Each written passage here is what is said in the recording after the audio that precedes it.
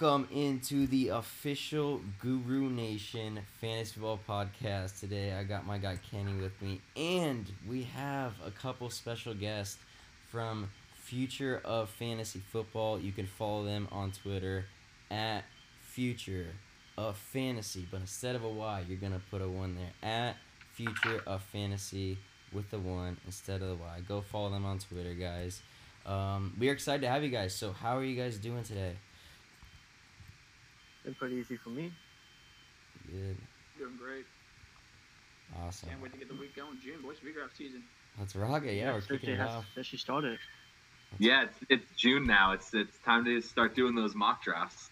Yeah, mock draft. Training camp's gonna start up soon. Can't wait. Yeah. What do you guys use for mock drafts? Do you guys use ESPN or Sleeper? Sleeper. We've been doing Sleeper lately. Yeah, I've always been ESPN, but I've really migrated to Sleeper the last year. Sleeper's up their game, man. Yeah, we have 4 dynasty leagues, like kind of in our network, and 2 of them are going to be hosted on Sleeper this year, and I think the other 2 are on MFL or Yahoo. So, really glad that we're getting our new one that Dalton and I are in together on Sleeper. Much preferring that to MFL. This point. Oh, definitely. Oh yeah, it's good stuff, man. So we're gonna be talking a little bit buys and sells here. Just kind of go debate maybe some guys that a lot of people are split on, consensus guys that not necessarily people are trying to understand what their value is and whatnot. So we're just gonna be debating a few players here and there, probably 6, 7, 8. Try and cover all the positions and just see what their dynasty stock value is, and just kind of make some points on these guys. Yeah. So on that note, we went through a little bit ahead of time, and some guys that we're in a little bit of disagreement on are Derrick Henry and Le'Veon Bell, Tyler Boyd and Tyler Lockett, Lamar Jackson, Robinson, Godwin, and then at tight end we've got O.J. Howard and Mark Andrews. So I'm not sure if we're going to hit everybody here tonight, but we're going to try and talk through and kind of just go back and forth and debate the 2 groups' kind of view here on what guys we're buying in Dynasty this offseason and who we're trying to sell if we get the right offer. Awesome. So we're going to kick it off here at quarterback with Lamar Jackson? Yeah, let's take it from there at the top. So let's defer to our guests. Why are you guys selling Lamar Jackson this offseason? His rushing stats have peaked. Like, they were all-time high last year. They already came out saying they're not going to rush nearly as much for Lamar. And then straight up, if you just look at the film, he cannot be a QB right now. There's no way you can tell me he's going to be 3 more years. And then we've seen with RG3, 1 ACL tear, maybe even an 8. You see with Wilson, his little ankle injury 2 years ago, he's not the same anymore. And Lamar's probably the worst passer out of the 3 of them.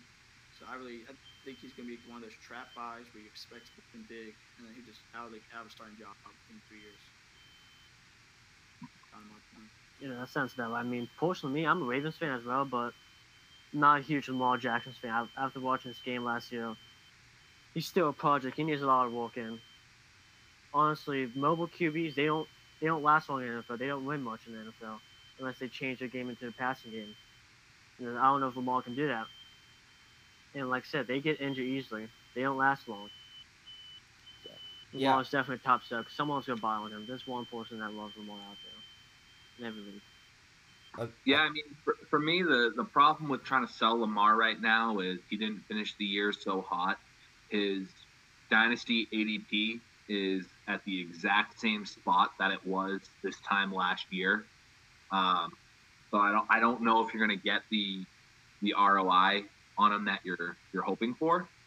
And I think that we have seen that if a mobile QB gets hit with injury, like RG3, they're going to suffer. But you've also got guys like Cam Newton, Russell Wilson, who have taken the league by storm and have proven that they're going to go at the later half of drafts, especially if you're in a redraft league. I think Lamar Jackson could be a great pickup at the tail end of a draft in the 12th, 13th round, wherever he's going, because those rushing yards are going to carry you. If he's getting 60 to 80 rushing yards a game, that is an insane floor.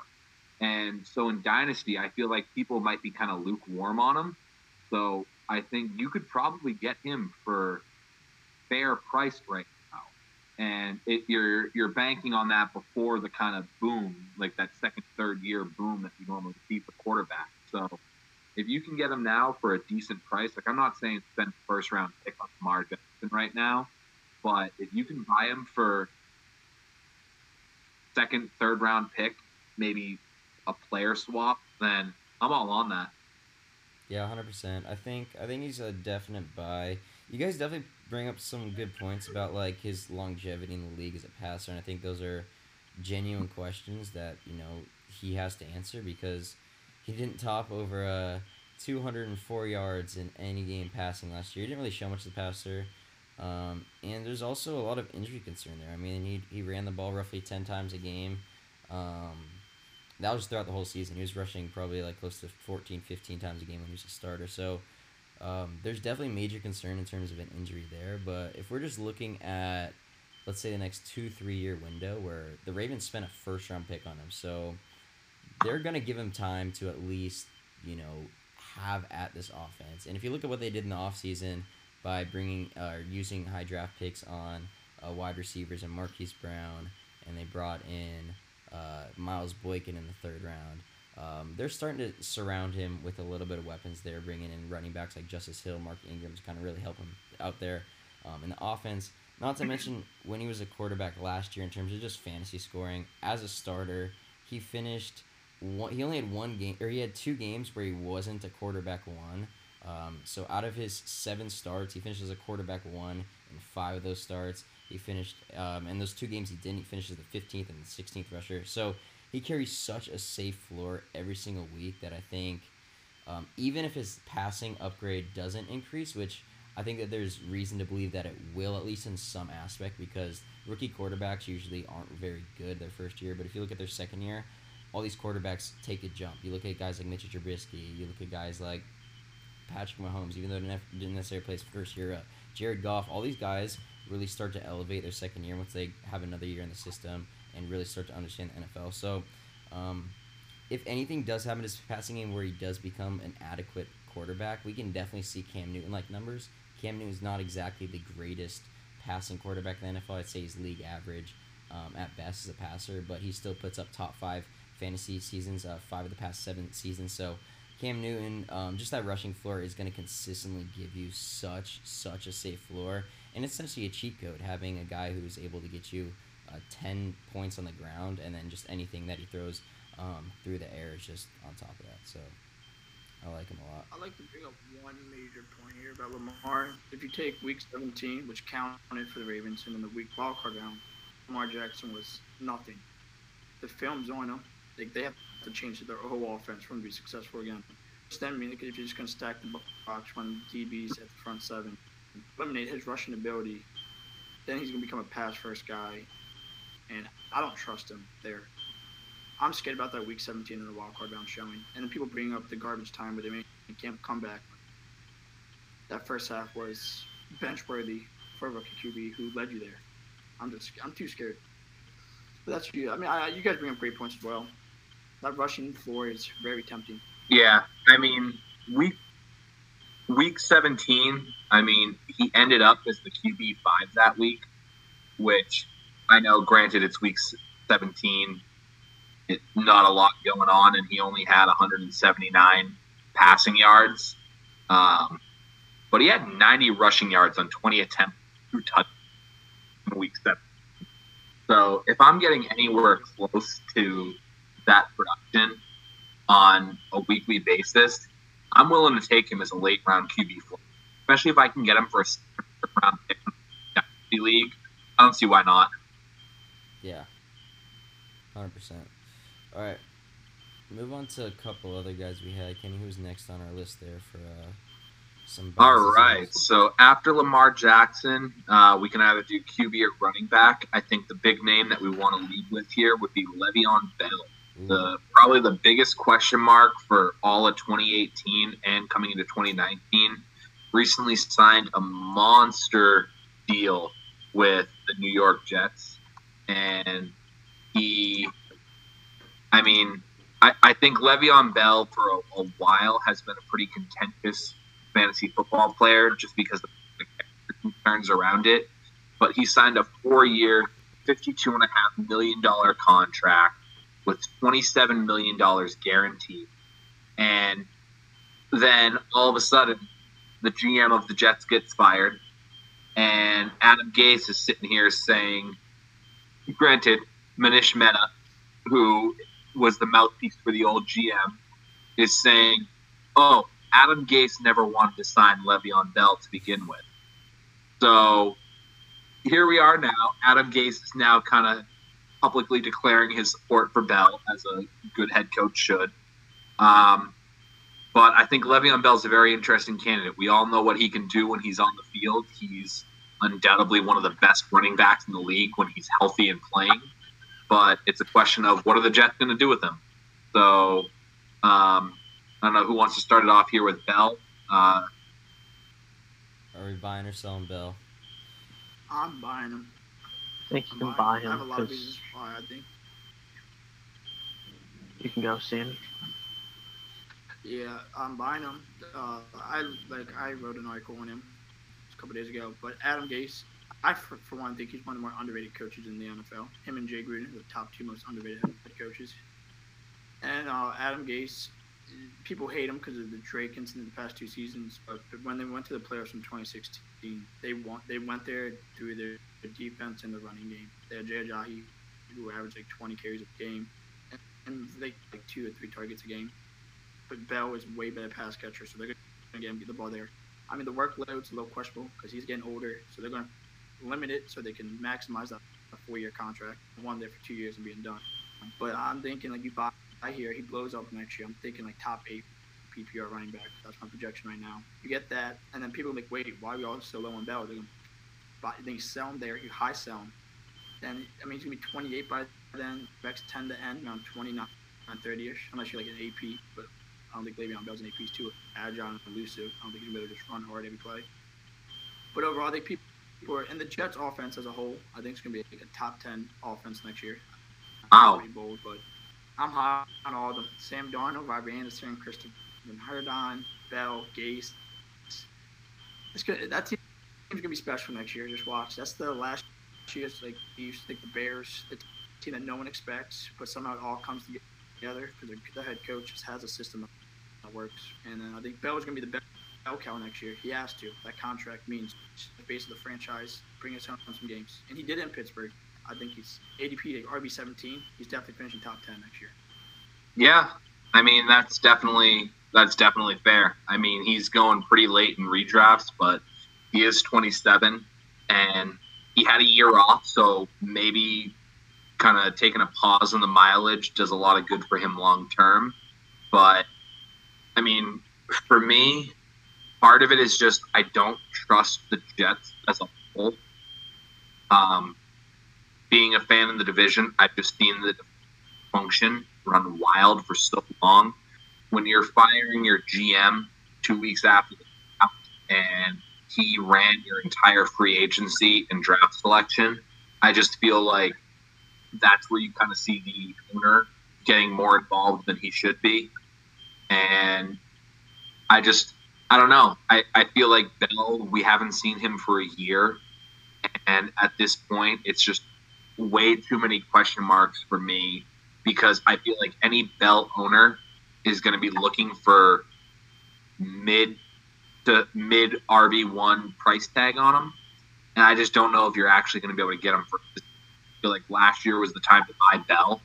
I feel like now that he got his contract, the price tag has gone up way too much for him that he is just he may meet his production, sure.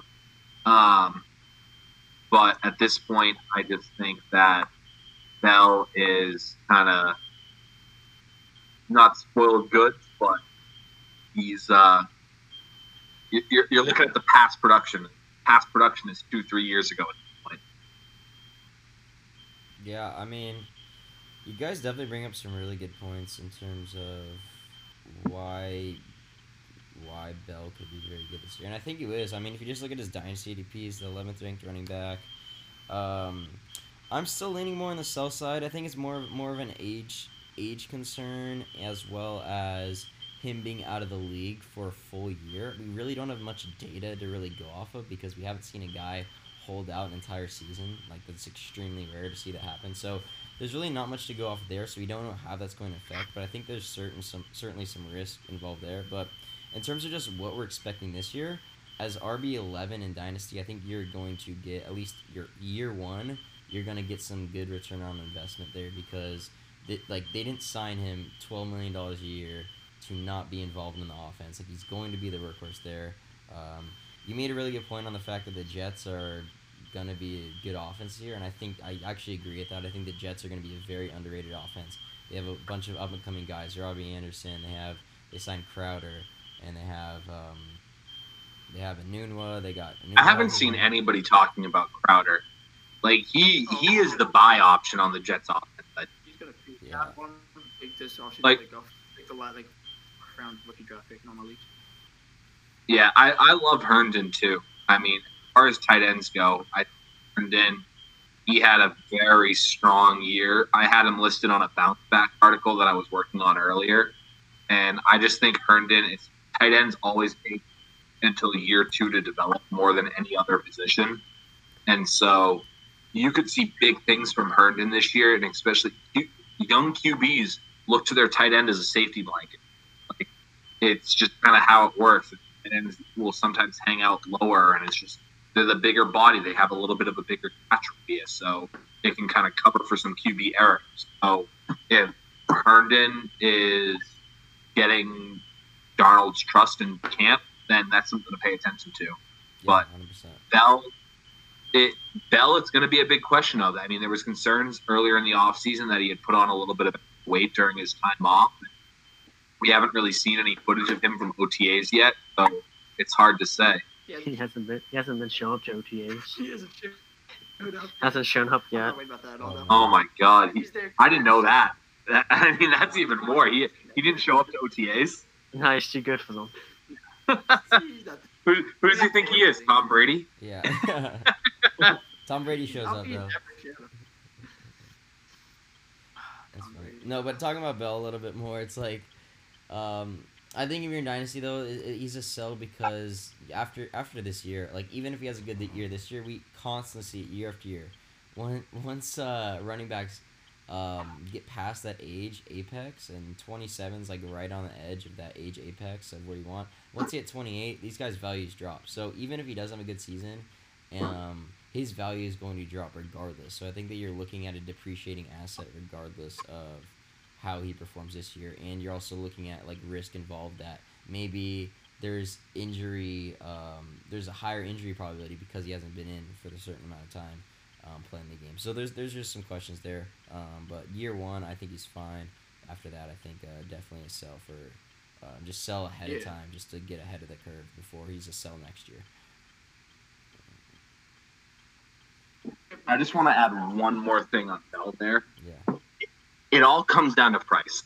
yeah, And I think Robert kind of talked about that a little bit. And it's like, if you can get Bell at his startup ADP price in an existing dynasty league, like if I don't have to pay RB1 price tag for Le'Veon Bell right now, I'd consider it. Mhm. Like if I could flip Aaron Jones straight up for Le'Veon Bell, I think that, what would you do there? Because I actually have Aaron Jones in Dynasty. Who would you rather long term? 100%. Taking Le'Veon. Bell. I'm taking Bell. Yeah. Yeah. So it's like if you got a Dynasty owner who was in a rebuild and who's just like, I don't want to hold on to Bell anymore, and you could flip an Aaron Jones for him or an AJ Green. Like, I think at that point you're looking at a question where it's like, all right, it's probably worth buying. But I feel like most owners, especially in startups where they spent top 7, 8 pick on Bell in any startup draft the last couple of years, you're going to have to overpay for him.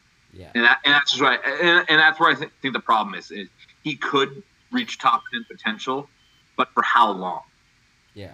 But if you're willing to buy him right now, and you can get a deal on him, and he lights it up this season, sell immediately.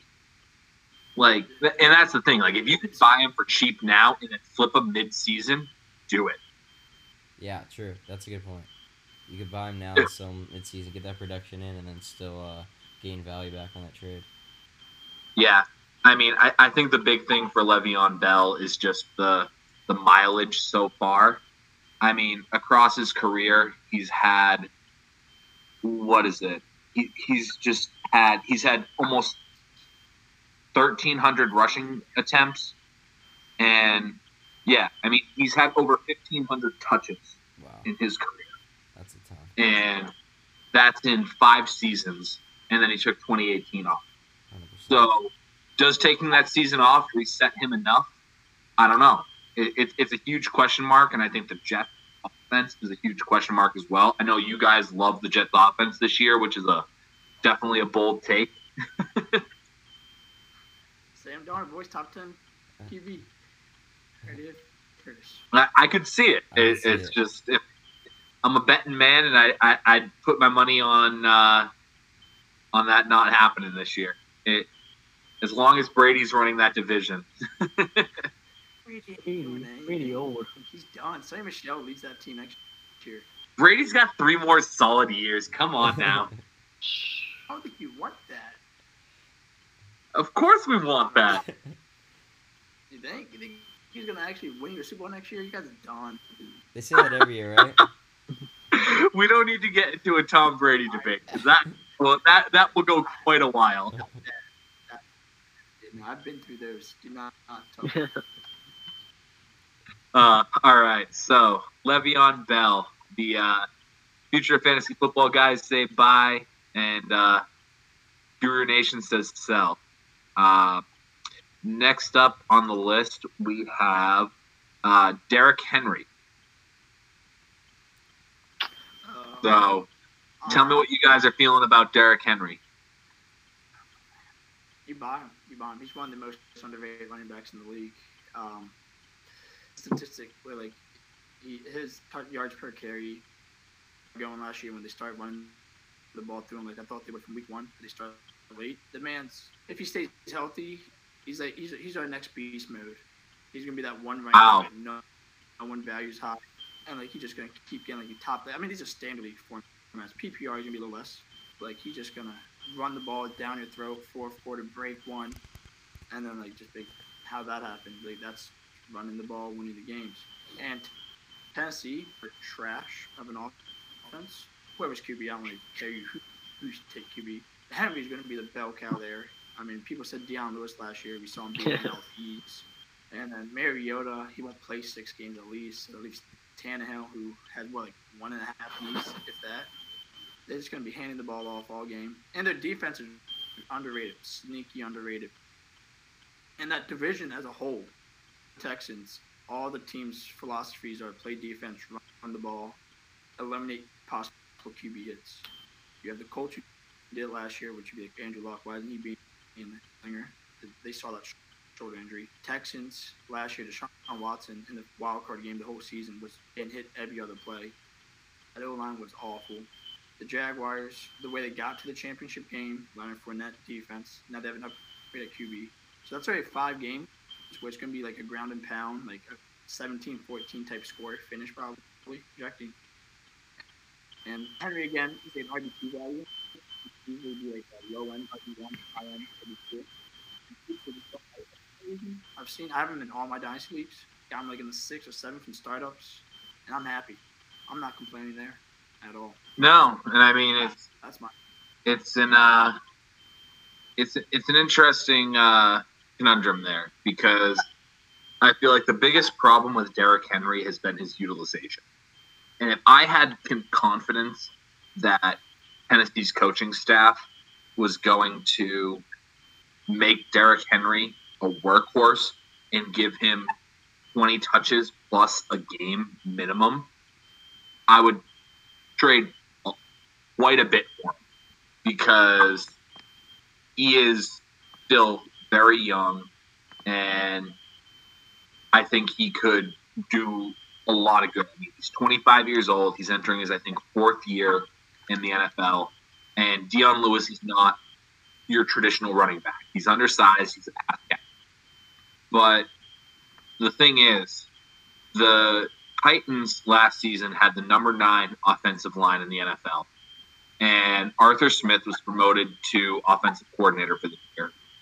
And he's expected to run a similar system to Matt LaFleur. And what that tells me is that it's going to be a running back committee this year, at least to begin with. And I don't know if Derrick Henry is going to get enough carries to sustain it. And we've seen it. When Derrick Henry gets a lot of workload, like he did weeks 13 through 17 this past season, he can be an RB1. But I don't think he's going to get it consistently. I think he's going to be one of those guys that one week puts up 25 points, the next week puts up 4. And to your point, I think you mentioned the Titans don't have a whole lot going on offense. If they're relying on their defense to keep them in games, that means that they're going to be playing from behind quite a bit. And that means that I'd be going with a Corey Davis or Delanie Walker as my option there. Somebody who might get some garbage time points when they're playing from behind in the passing game. Or Dion Lewis out of the backfield. Because Derrick Henry, if they're winning games and controlling the clock and giving them 20-plus touches, I'm all in. I just don't see it happening right now. Yeah, I kind of agree with you there, Kenny. I think that he's a sell, and it's not because he's not a good running back. It's because he doesn't catch any passes.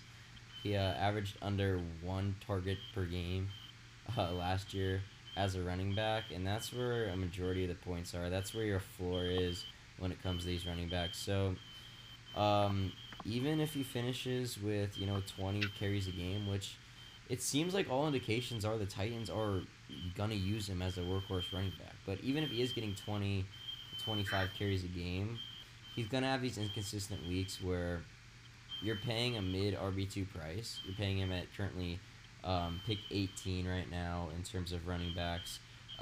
In Dynasty, you're spending a top 4-round pick according to ADP on him. So that's if all things go well, you're looking at Henry, and his ADP is likely going to jump to 2nd round. But it's also a 2nd rounder that you don't want to be targeting because he doesn't catch any passes. So I think he's going to be a very inconsistent asset unless he surprises and he decides to they decide to throw him the ball and he catches 50-plus passes. Then I could truly see Derrick Henry becoming a true workhorse running back.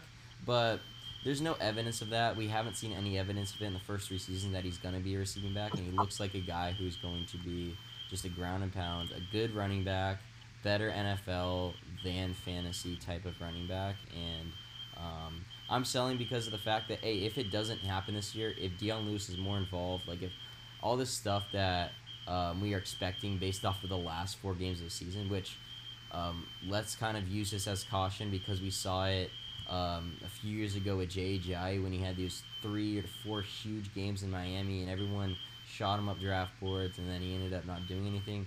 Now, I do think Derrick Henry is a much better running back than J.J., but small sample size of those workhorse carries. His first 12 games last year, he had 2 games with over 12 carries, and then he hit 16 or more the last 4 games. So definitely caution for concern there. If he doesn't hit this year, his value is absolutely just going to tank, and Tennessee is likely drafting another running back next year. So in terms of risk versus reward, I definitely think there's more risk than reward with Derrick Henry, honestly. Yeah, I mean it's a big question mark. His dynasty value skyrocketed. I mean, it was at an all-time low back in November, and his ADP went from around 95 to 45 right after the season ended, and that was just because of that run at the end of the season. So I think Derrick Henry has a lot of, I think you said it, great NFL running back, just probably a little bit too inconsistent to be a great pick. Yeah, I agree. I'm with that. So I think now is a great time to kick it over to wide receiver. I think let's start off with Tyler Boyd here. Okay. And also, I think it would be great to touch on here. If you're buying Boyd, why are you selling AJ Green? Or if you're selling Tyler Boyd, is that because you want to buy AJ Green? So I think the two are kind of their buy sell on them is very much intertwined together. Let's kind of talk both a little bit. All right, I was like that. I would go sell Boyd, buy AJ Green. In terms of through the draft, you saw work on that O line. They have Joe Mixon, who I think is poised for a top 5 season. PPR. I think he's that guy that's going to take that next jump next year.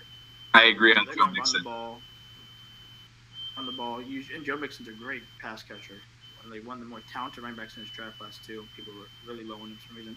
So then that's going to open up the game for Dawn. Dawn, an average QB, if he stays healthy, there's going to be some decent passing numbers. People hate Dawn for no reason. But he'll give you a nice 20 TDs, like 12 picks, like 3,700 yards.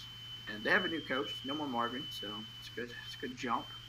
But I think AJ Green, if healthy, Tyler Boyd isn't Tyler Boyd's probably better when AJ Green's healthy. Like you probably want AJ Green healthy, but I'm just scared that Mixon's gonna get all the red zone targets or AJ Green, and then now you're just stuck with Boyd needing a TD, or he's gonna get 4 catches for yards.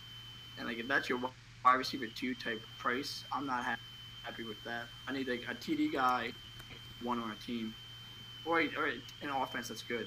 Bengals are going to be probably not the greatest offense next year due to they want Dawn off the door. They want Finley to get in there. AJ Green's aging. They're the captain there. They're young. They're trying to rebuild young. And then is Boyd going to be a true number 1 down the line? I don't think he is. His split stats with AJ Green, without AJ Green, there's a huge drop off without AJ Green. You could also say when AJ Green got hurt, Dawn got hurt. So who's throwing the ball last year? But I think it's just one of those examples where he's not going to be a Wayne or your number 2 who's going to be good like a Juju. He's more of he needs AJ Green to be successful there. And AJ Green's just too much of a question mark. But you have to buy one AJ because people are low on him, and he can give you another 12 TD, 1,200 yard season. One more, and he's done.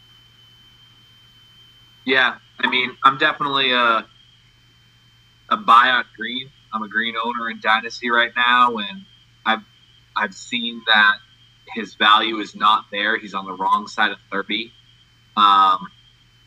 And it's one of those things that people are not willing to invest in him after the foot injury last year. But yeah, Boyd's a big question mark, but I think Dalton, you've got a good take on him.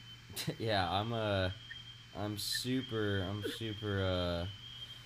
invested in Tyler Boyd, and I think that this is just the start of a very good breakout for a very good player. If we're just looking, you definitely mentioned the splits with and without AJ Green. It's definitely something to consider for sure because he did perform over 5 PPR points a game better when AJ Green was in the lineup. But if we're just looking at a guy who, like AJ Green, elite wide receiver, I'm just going to kind of touch on both of them.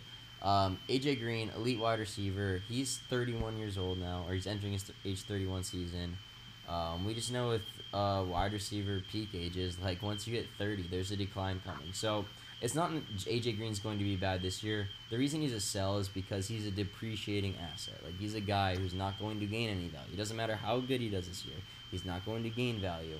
He's a guy that's going to continue to lose value. So I think you have to just sell him while you can, get an up-and-coming asset, an appreciating asset on your dynasty team who's going to help you in the long run. But if you're a team that's looking to win now, AJ Green's certainly a guy that you want to go ahead and get for this year. But just talking Tyler Boyd a bit, Tyler Boyd is a stud. One of the better prospect profiles coming out in the past 5 years, 92nd breakout age, 86% dominator rating. So he was a very good prospect coming out. He was extremely efficient. He was awesome his rookie year. Second year, just barely saw the field, played 3 games, saw 30 targets. People just kind of wrote him off. But this is still a dynamic player. This is a really good wide receiver. And the fact that he broke out last year shows that this is a good player. Sometimes it takes wide receivers a couple years to break out. It took Devontae Adams his 3rd year to break out. It took Jordy Nelson his 3rd year to break out. It takes a lot of these wide receivers sometimes 3 years to break out. Once we saw that with Tyler Boyd, he was extremely efficient last year. So if you just put up, I mean, he was getting volume and he's efficient. And if we look at all the superstars in the NFL, wide receivers, a high majority of them are not only getting high volume, but they're extremely efficient with their volume. And we saw that with Tyler Boyd last year. He was he had 8th best quarterback rating when he was targeted. He had he was top 20 in his catch rate, in yards per pass route, and yards per target.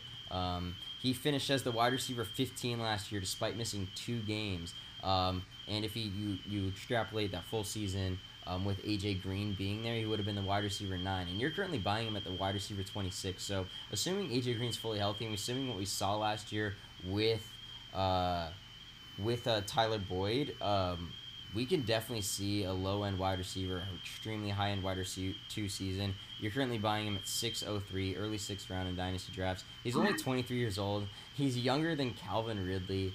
And people kind of don't put that into perspective. Calvin Ridley's heading into 2nd year. Tyler Boyd's heading into his 4th year. And Tyler Boyd broke out. He had a better season than Calvin Ridley last year. But yet he's going later in drafts. So Tyler Boyd's a very good buy. He's still entering the prime of his career. Not to mention they brought in a coach in Zach Taylor who's offensive-minded. Marvin Lewis is not necessarily the most innovative coach, and he's been there for 16 years. He could be holding back the offense. Bringing in Zach Taylor, I think is just going to help Tyler Boyd a ton because Zach Taylor was part of the offense with the Rams, who helped in terms of points per game last year. They had 3 wide receivers in top 18 points per game with Kupp, Woods, and Cook. So if he can use some of the stuff he learned there and help just create a better offense and a more efficient offense than what we saw last year, I think we could definitely see Boyd rise into the conversation as a top 12 dynasty asset and really be there in the likes with the studs of the Keenan Allens and the Stephon Diggs. I think he can genuinely hop into that tier this year with another solid season. Does the QB play scare you at all long term? No, because I think he did well with Andy Dalton, so I don't think that's really a knock on him. And let's say, the next couple of draft classes are really good at quarterbacks. So if Andy Dalton doesn't do good, they're going to draft a replacement. So I think that regardless, it's a win-win whether Andy Dalton does good and Tyler Boyd's going to win, or if he does bad, or then Tyler Boyd's going to get an upgraded quarterback in the draft at some point. So it's not like Andy Dalton is like an amazing quarterback, but he's good enough to get the job done. So an upgrade at quarterback is only going to help Tyler Boyd, and at worst case, you're getting a league average quarterback in Andy Dalton. What do you think, future? Tyler Boyd is definitely probably a buy at this point by now. His price has rolled since mid-season when he's blown up. So you can buy him low, invest for the future.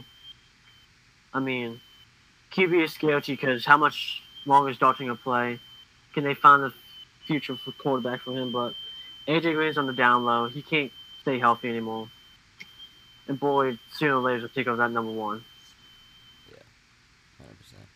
One last thing to touch on with Tyler Boyd and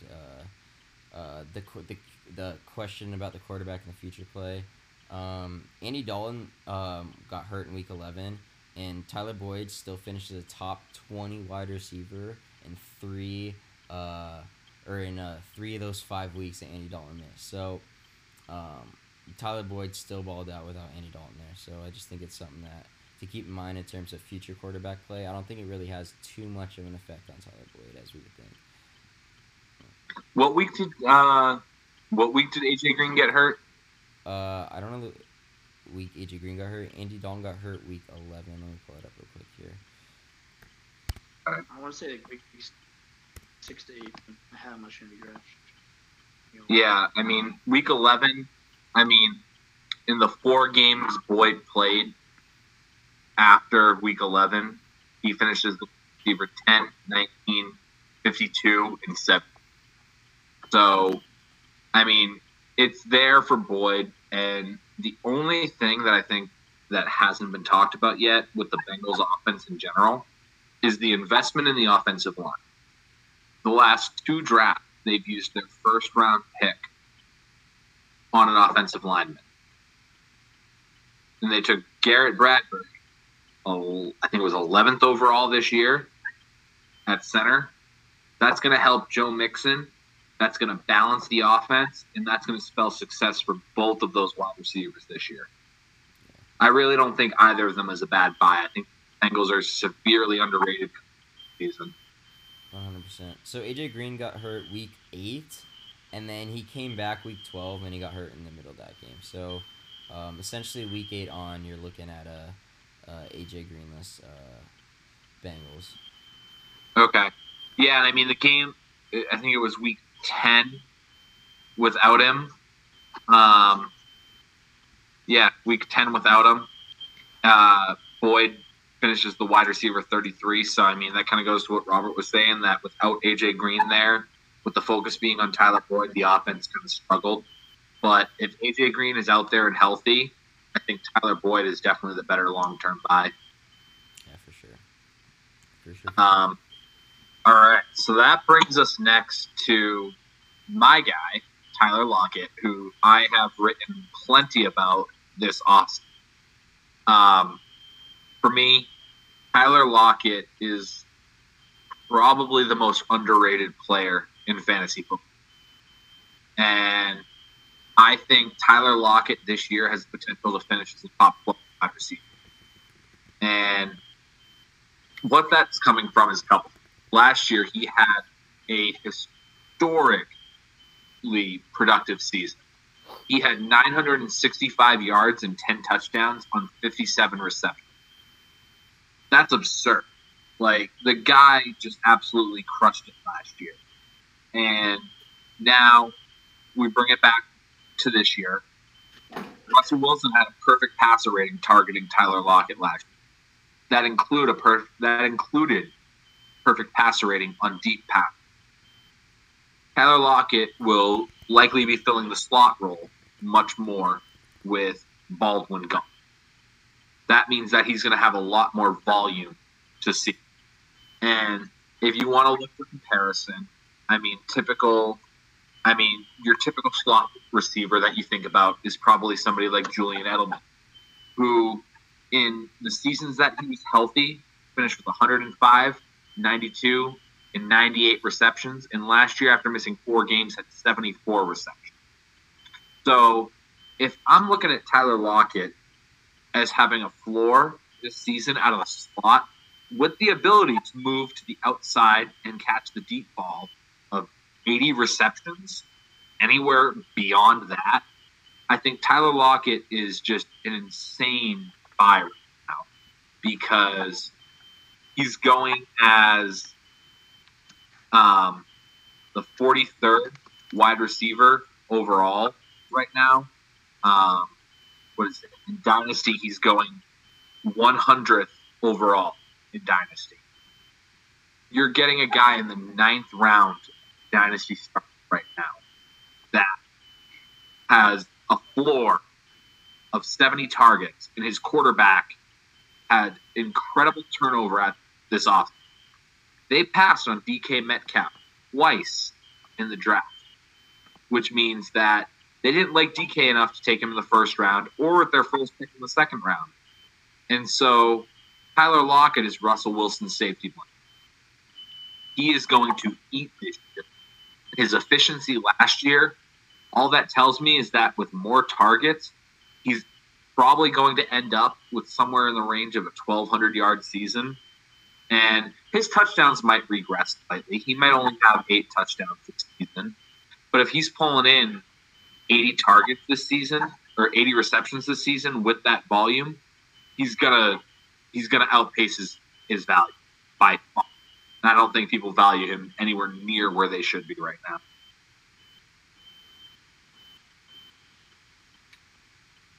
now. Me personally, I actually didn't know his. I think you can hold him, but for me, I think he's a top sell. I just don't think he's a true number 1 wide receiver.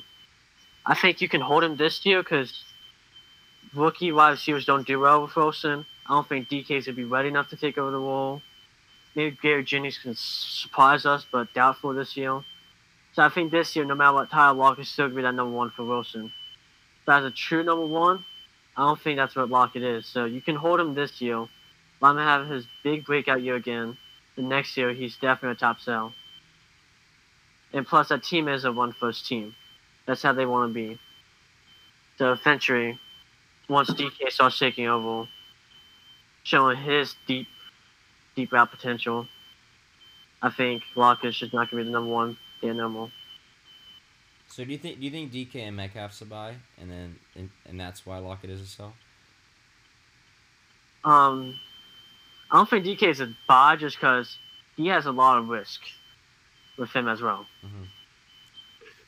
But DK has the potential to be something special. Yeah. He's a huge risk buy. Let's go reward. That's my boy, yo. 1.01. Look at draft pick should have been spent on him. He has spent 101. You're saying DK should be the 101 right now? He very possibly could be the 1.101 and this draft class. Wow. I mean, that's how. Yeah, these are my points here. So Wilson, one of the best deep ball thrower in the league, hands down.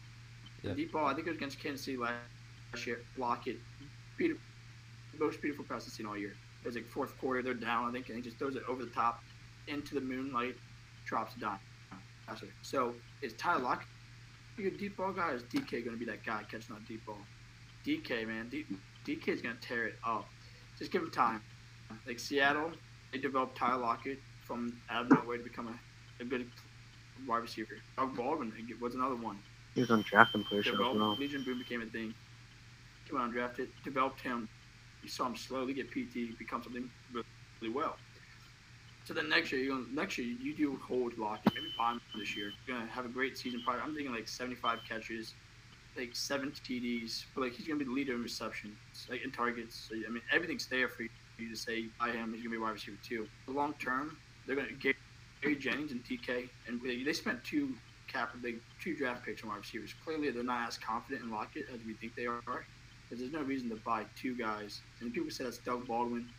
I think DK just showed like they trust their staff to develop DK into like a superstar that he could be, or he could be a bust. I'm all in on DK though. I think he's gonna light it up. Because he doesn't need to run routes, just run deep. Let him be a Calvin. Calvin was not great. Was not very agile. Not like as elusive as people thought he was. He didn't even run the cone time in his combine, which helped his draft stock for DK's. But all in all, Lockett, expect a great 2019, which you pointed there. Like he will be the number one guy in the slot. They pass, like they're gonna do those short intermediate passes to Lockett because he's the best route runner there, hands down. There's no tight end really. Once you count Will Disley. But then like 2019, people are gonna start saying the Seattle's offense. Maybe they're gonna say he's gonna start peaking. Maybe there's like a wide receiver 24. You sell there, sophomore year or your third year. DK, Gary Jennings, one of them has to pan out. It's not DK, it's not DK. Gary Jennings is a good father figure. He's a good wide receiver. And then on, I just think Lockett long term would not be the number one. He'll be a number 2 slot guy his whole career except for this year. So buy then sell. So I can kind of get behind the idea that Tyler Lockett's not like a true number 1, but the way the NFL is going, it's like we're starting to see like more of these like gadget, like efficient, like route runners become more target magnets than some of these big-bodied receivers we've seen in the past. So, yeah, I think that maybe it could be DK, maybe it could be someone else in the future. But as of right now, if we're just looking at the roster, you have Tyler Lockett, you have David Moore, who showed some flash, but he's not proven or anything, and he's heading into his third year. And then you look at DK Metcalf and Gary Jennings, and we know with rookies, it usually takes rookies a year or two to really start to get going. So if we're looking at just that immediate impact there and what the Seattle Seahawks are able to do this season, Tyler Lockett looks primed to, just he could definitely blow up. Given if Tyler Lockett gets the targets there, I think he's really gonna blow up. But I think that's just the question for me. If we just look at what Tyler Lockett's been able to do in his career as a rookie, he had an incredible rookie season. Like he was primed to be the next breakout guy.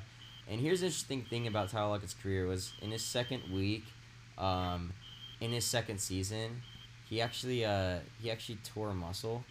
He tore his PCL, but he played through that the entire season until he fractured his leg. So he played through an entire season with a PCL tear, and His stats kind of suffered from it, and people kind of looked away from it. And then he fractured his leg in like this week 16. So he's coming back from that. He's coming back from that crazy leg fracture. It was pretty brutal what happened. And then he played the next year kind of not fully 100%. So I think last year we kind of saw like the true Tyler Lockett being fully healthy, being a guy who is really living up to what we thought he was his rookie season. So it's kind of going based off of that and what Tyler Lockett is. I think he's just a really good receiver tied to a really good quarterback. And I think he's going to continue to be efficient there, but I'm just going to buy him because I think at worst case, we're going to see what we saw last year, which is probably like we saw like 70 targets. I think we're probably going to see like 80 targets worst case this year, but we could definitely see a jump to 110, 120 targets. And at that point, Tyler Lockett is a high-end wide receiver 2, low-end wide receiver 1 tied to Russell Wilson there. So I think he's a buy for the medium and long term. Yeah. I mean, I just think he ends up somewhere in that 10 to 15 range again this year. Yeah. It's going to, no matter what format you're buying him in right now, he's going to crush his ADP. In Dynasty, he's going 100 overall. And in PPR redraft leagues right now, he's going as the wide receiver 24. So if you can get as the 24th wide receiver off the board in draft leagues this year, somebody who has a floor, 70 receptions, that's insane. Like, not even talking dynasty long term, but just 2019, and you figure out what you do as a buy sell next year. But Russell Wilson, not a career low, but he had the lowest passing attempt of his career since 2013 this past. And he was still wildly efficient with 35 touchdowns. Russell Wilson has been balling out the last 3 years. And that is in large part Tyler Lockett since 2016, in my opinion. Yeah, no, you're right. He's an elite quarterback. With Rob, as you said, it's going to take rookies a while to break out. Totally agree on that. And that maybe DK Metcalf is 5 wide receiver in 4 seasons. But if anything, it's going to take DK 2 or 3 years. And in the interim, it's all Lockett. All right. He's Wilson State. True that. He's the only one really remaining last year that's proven. So, all right, good stuff on Lockett. Who's next on the agenda? So I think at this point we're going to kick it over to the tight end. At this point, I think we've spent enough time on the main skill position. So to not have this go too long, let's kick it over to OJ Howard and Mark Andrews, and let's kind of get future fantasy football guys thoughts on Mark Andrews and OJ Howard real quick. For me, Mark Andrews is probably stand by, unless you're paying big prices for the big boys like Kittle, Kelsey. Andrews, I mean, Hayden Hurst is like 27, I think. I don't know his age by heart, but he was really old coming out of college, possibly. He's not a pass catcher; he's more of a blocker. So it leaves Mark Andrews like the true number 1 pass catching tight end, and his rack ability reminds me kind of like a Kittle. I'm not saying he's the next Kittle because I think but Mark Andrews with that offense, the speed is enormous. That they're gonna have to leave the middle of the field wide open. You got Marquise Brown streaking. You got Lamar Jackson. You have to have a spy on at all times. Then you got Justice Hill, which my boy made some there, very high on. Justin Hill's a dog. Big season. Mark Ingram, one of the more underrated running backs in the league. He'll wear you down all game hard. And then just tight ends, they don't break out their rookie season rarely. Like I can't remember a lot of examples. I mean, there's the Gronk, but we're not talking generational talent here. We're just talking a serviceable tight end, where the gap from where you get tight end 5 to tight end 16, it's so minimal, but the price is so high that you'll take a tight end 14 and Mark Andrews over a tight end 5 and Eric Ebron. The price is crazy different. I'm buying cheap on Andrews, getting 10 less points overall, and having potential to become the red zone guy. But there isn't really a red zone target on Baltimore this year, unless you say maybe Willie Snead, Maybe Hayden Hurst. He showed a little bit of that in preseason, but then he got hurt all year. And then OJ Howard for me, he's like people say top 5 dynasty tight end asset, and he has yet to play a full 16 games. I think. You just sell, and if you lose out on it, you still win out on it regardless. Like the risk is way too high for me to even think a top 5 tight end is worth. If you just get like a 2021st and like a semi decent tight end, I'm selling all day. I want that sweepstakes at Jerry Jeudy over an OJ Howard, who Jameis Winston has shown he likes Cameron Brate a lot, but Bruce Arians also doesn't use tight ends nearly as much as people think they will. Oh, he's really talented. They have to use him. Regardless, he's still going to be the third option. You still have Evans, who's great. Chris Godwin, who people are in love with, who think is going to be the PPR beast. And then that leaves Howard, and then, I call him Bum Joe because he's awful. But Ronald Jones, people are saying maybe he has a breakout season. They love him out there. And then, but yeah, it's one of those things you just sell because the value is so high. And if he does actually hit that value, you just live with that and take the profits there and just go on with your day. He covered all the OJ Howard points for me. OJ Howard just sell. All I can add on is he's really high right now. Everyone's high on him, so you can sell him at a good price. Then Mark Andrews is definitely a top 5 tight end for me. What we use him. The Ravens use tight end systems a lot. Andrews is gonna feast for them all. Yeah, for me, Mark Andrews. Dalton did a great dive on this for one of our posts on Instagram and Twitter a couple weeks ago. Mark Andrews had the most efficient season for a rookie tight end ever. Like, when he got the ball, he was getting first down. He was crushing it. And so for me, especially with Lamar Jackson, you've got a couple new rookie wide receivers in there. And for me, Mark Andrews is just one of those guys that it's going to be a very big beneficiary if he gets up there and target. Hayden Hurst could care less about. I know he put on like 20 pounds of muscle this offseason, but Mark Andrews has already proven his worth. He had 50 targets last year as a rookie tight end and 552 yards, and he only had 3 touchdowns because Mark Andrews only started 3 games. Mark Andrews comes into that starting role and wins the tight end 1 role in training camp. And that's the big question you have to ask. What happens with Hayden Hurst? They invested quite a lot of draft capital into Hayden Hurst last season. And so for me, that's just the big. I am a buy on Mark Andrews for the right. I don't think I would pay more than a 3rd round pick for him right now, just because of the question marks that are there. Between Lamar Jackson, even though I believe in him, and everything else going on, it's just one of those things that they have a tight end that they invited enough draft capital into last year that I'm like, I don't know if I can go all the way in on Mark Andrews. He was asked to pay the 308 and 16 Dynasty League for Mark Andrews, and I turned it down. I was like, I'm not giving you a 3rd round pick straight up for him. I believe in him, but I just think that's too rich right now. You know what happens in training. As far as OJ Howard, Cameron Brate really struggled last year, even though he played in all 16 games. He had less than 300 yards, and he had 6 touchdowns last year, 30 receptions. That pace isn't sustainable. It's just not. On 30 receptions, you're not turning around 6 touchdowns every season. And I think you're going to see Cameron Brate take a step back.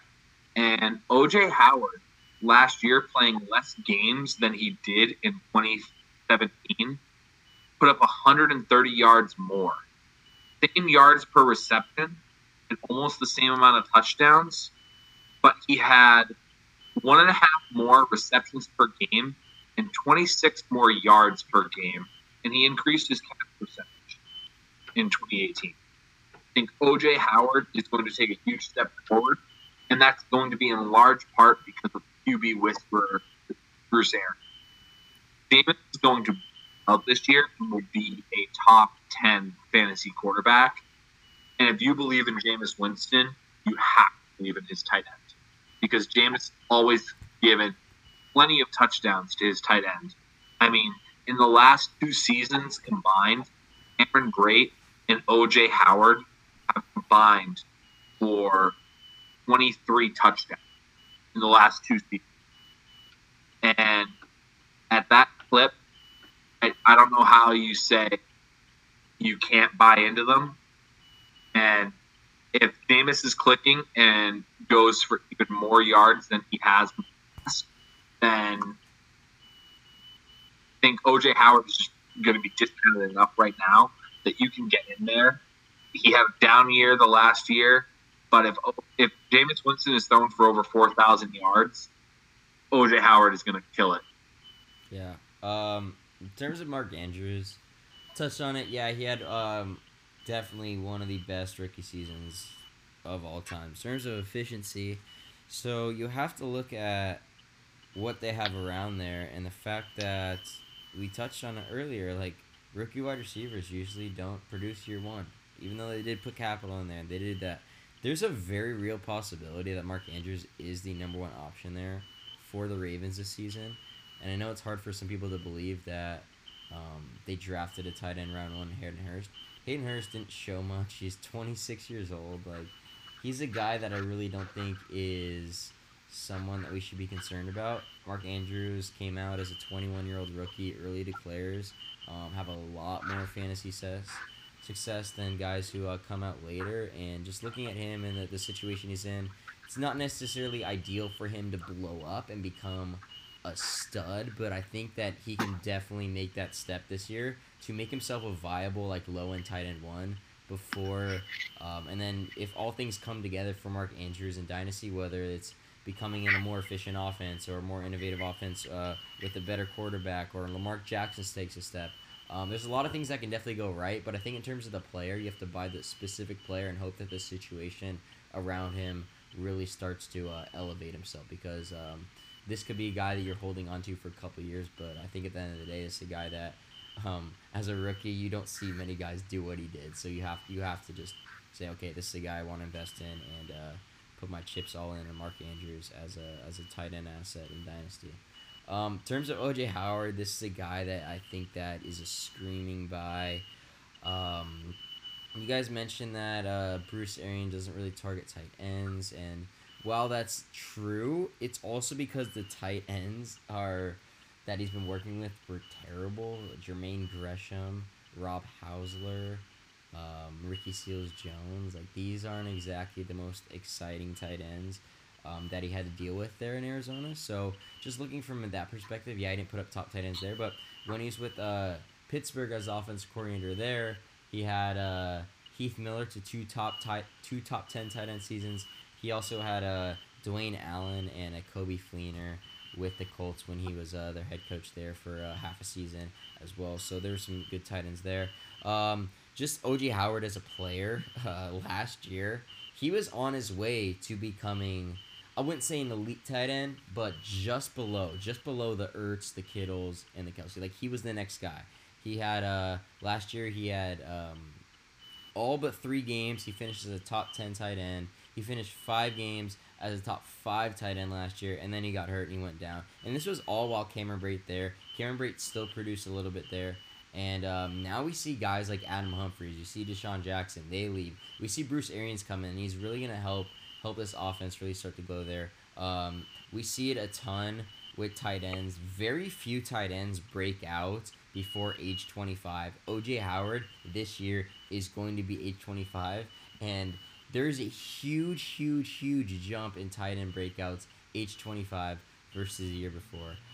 It is just crazy. So I think O.J. Howard is a prime breakout candidate. His price, yes, right now is pretty high. You're looking at a 5th round pick in Dynasty, which some people are concerned about, but I'm not concerned about that because I think you're getting the next elite tight end in the 5th round. You don't have to pay the 2nd or 3rd round price on a Kelsey or an Ertz, but you can get Howard, who's going to be 4 years younger than those guys, who I think has really just shown every single thing. He's checked every single box that you want to see in your first couple years in the season as a tight end, and he's just entering the perfect situation, in my opinion, for him to really break out and enter the category of the Kittle, Ertz, and the Kelsey next year. I think that he's the guy next year that we're looking at in the second round, third round of startups that you're really getting in a fifth round discount right now. So, totally on board with the OJ Howard buy.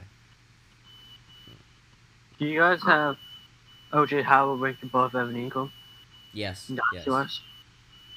Yeah. Yeah, I think yeah, I'm thinking just because of the Ingram QB situation. Yeah, Eli loves his tight ends as well, and Daniel Jones is just Eli 2.0, so he's gonna love his tight ends as well. And OBJ gone, a lot of targets and opportunity has opened up to Evan Ingram once again. Evan Ingram had a down year last year. That's because of injury. Mm-hmm. When he's on the field, he was starting. I think I would take Ingram over Howard dynasty wise. That's my What would you pay to get both of the guys here? Evan Ingram. I give an example. I just I bought think Ingram was 6 or It's kind 7. of like a very bad. Yeah, I'll take like Ingram or like a Hunter Henry over OJ Howard, just for like 2-3 rounds less. He's like the most slept on tight end because he's towards ACL.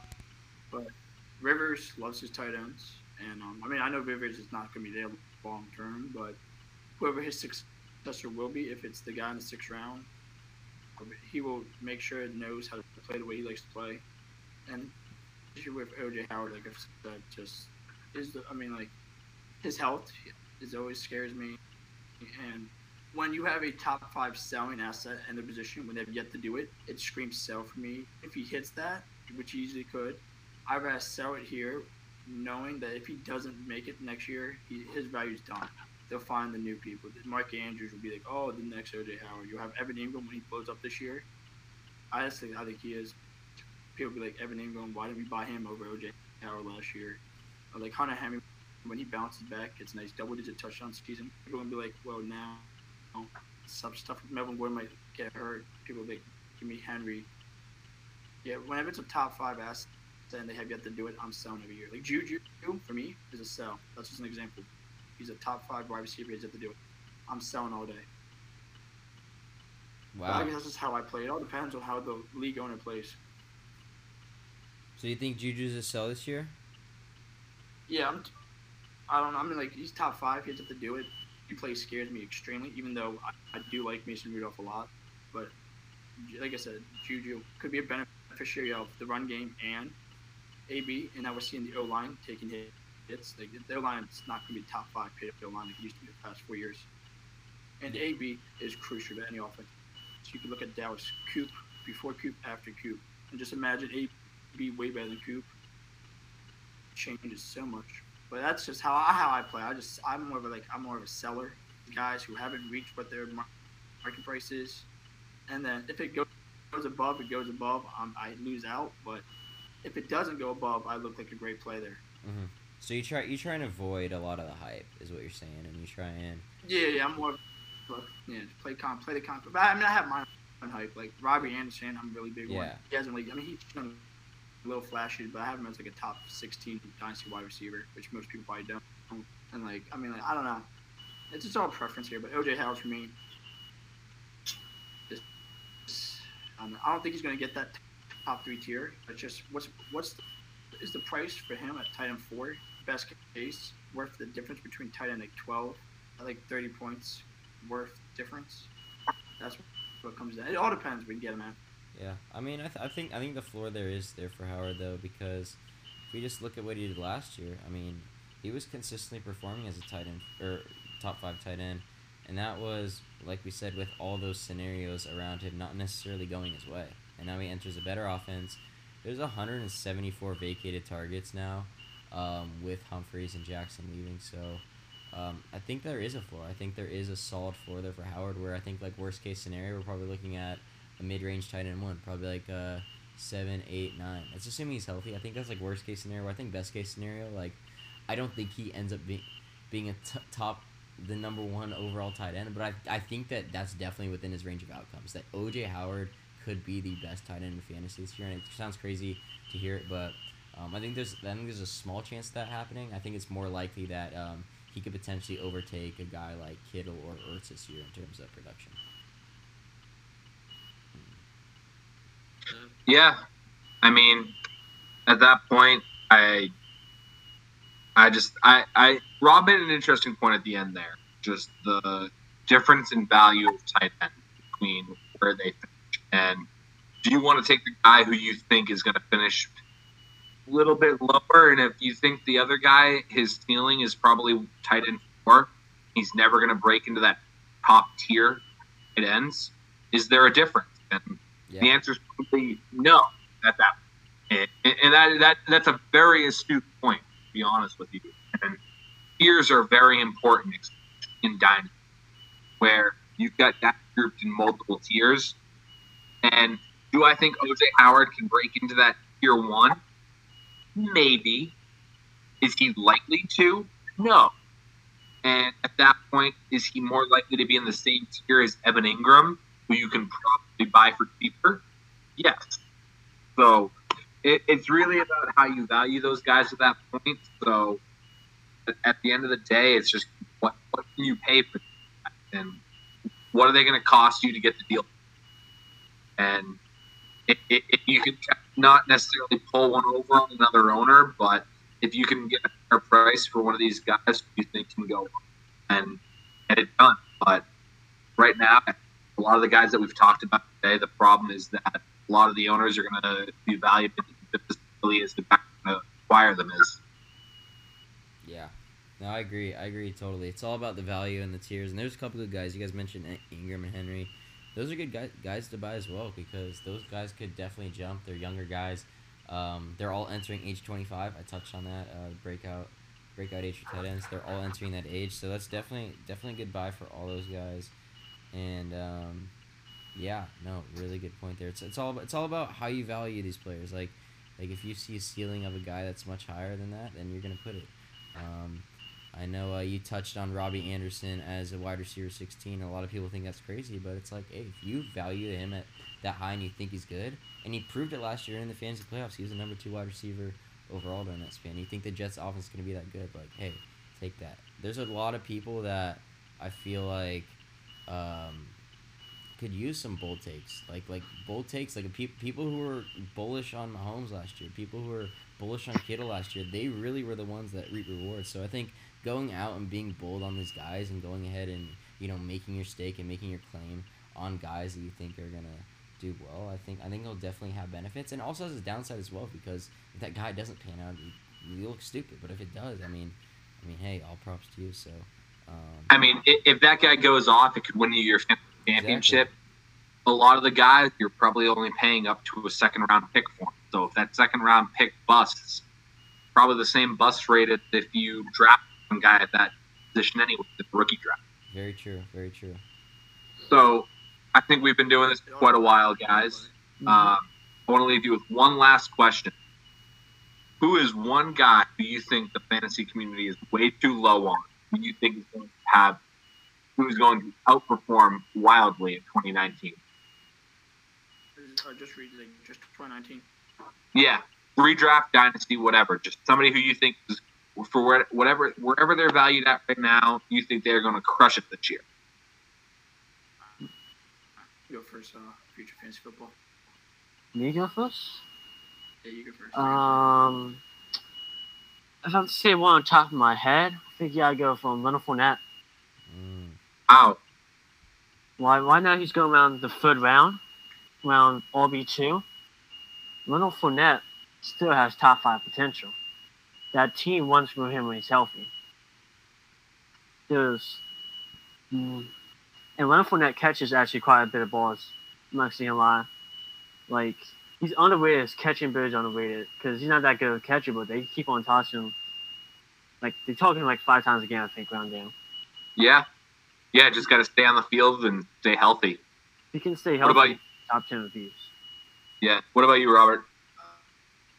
If you want, I like 2 options, like a low-key option, you can't just spend like a last-round fly one. Give me Zay Jones out of Buffalo. I think he's going to do something special there. As long as he proves it this summer and gets that opportunity, once he gets the opportunity, I think he's going to be great. And I think it's his third or fourth year. So that's like my personal wide receiver.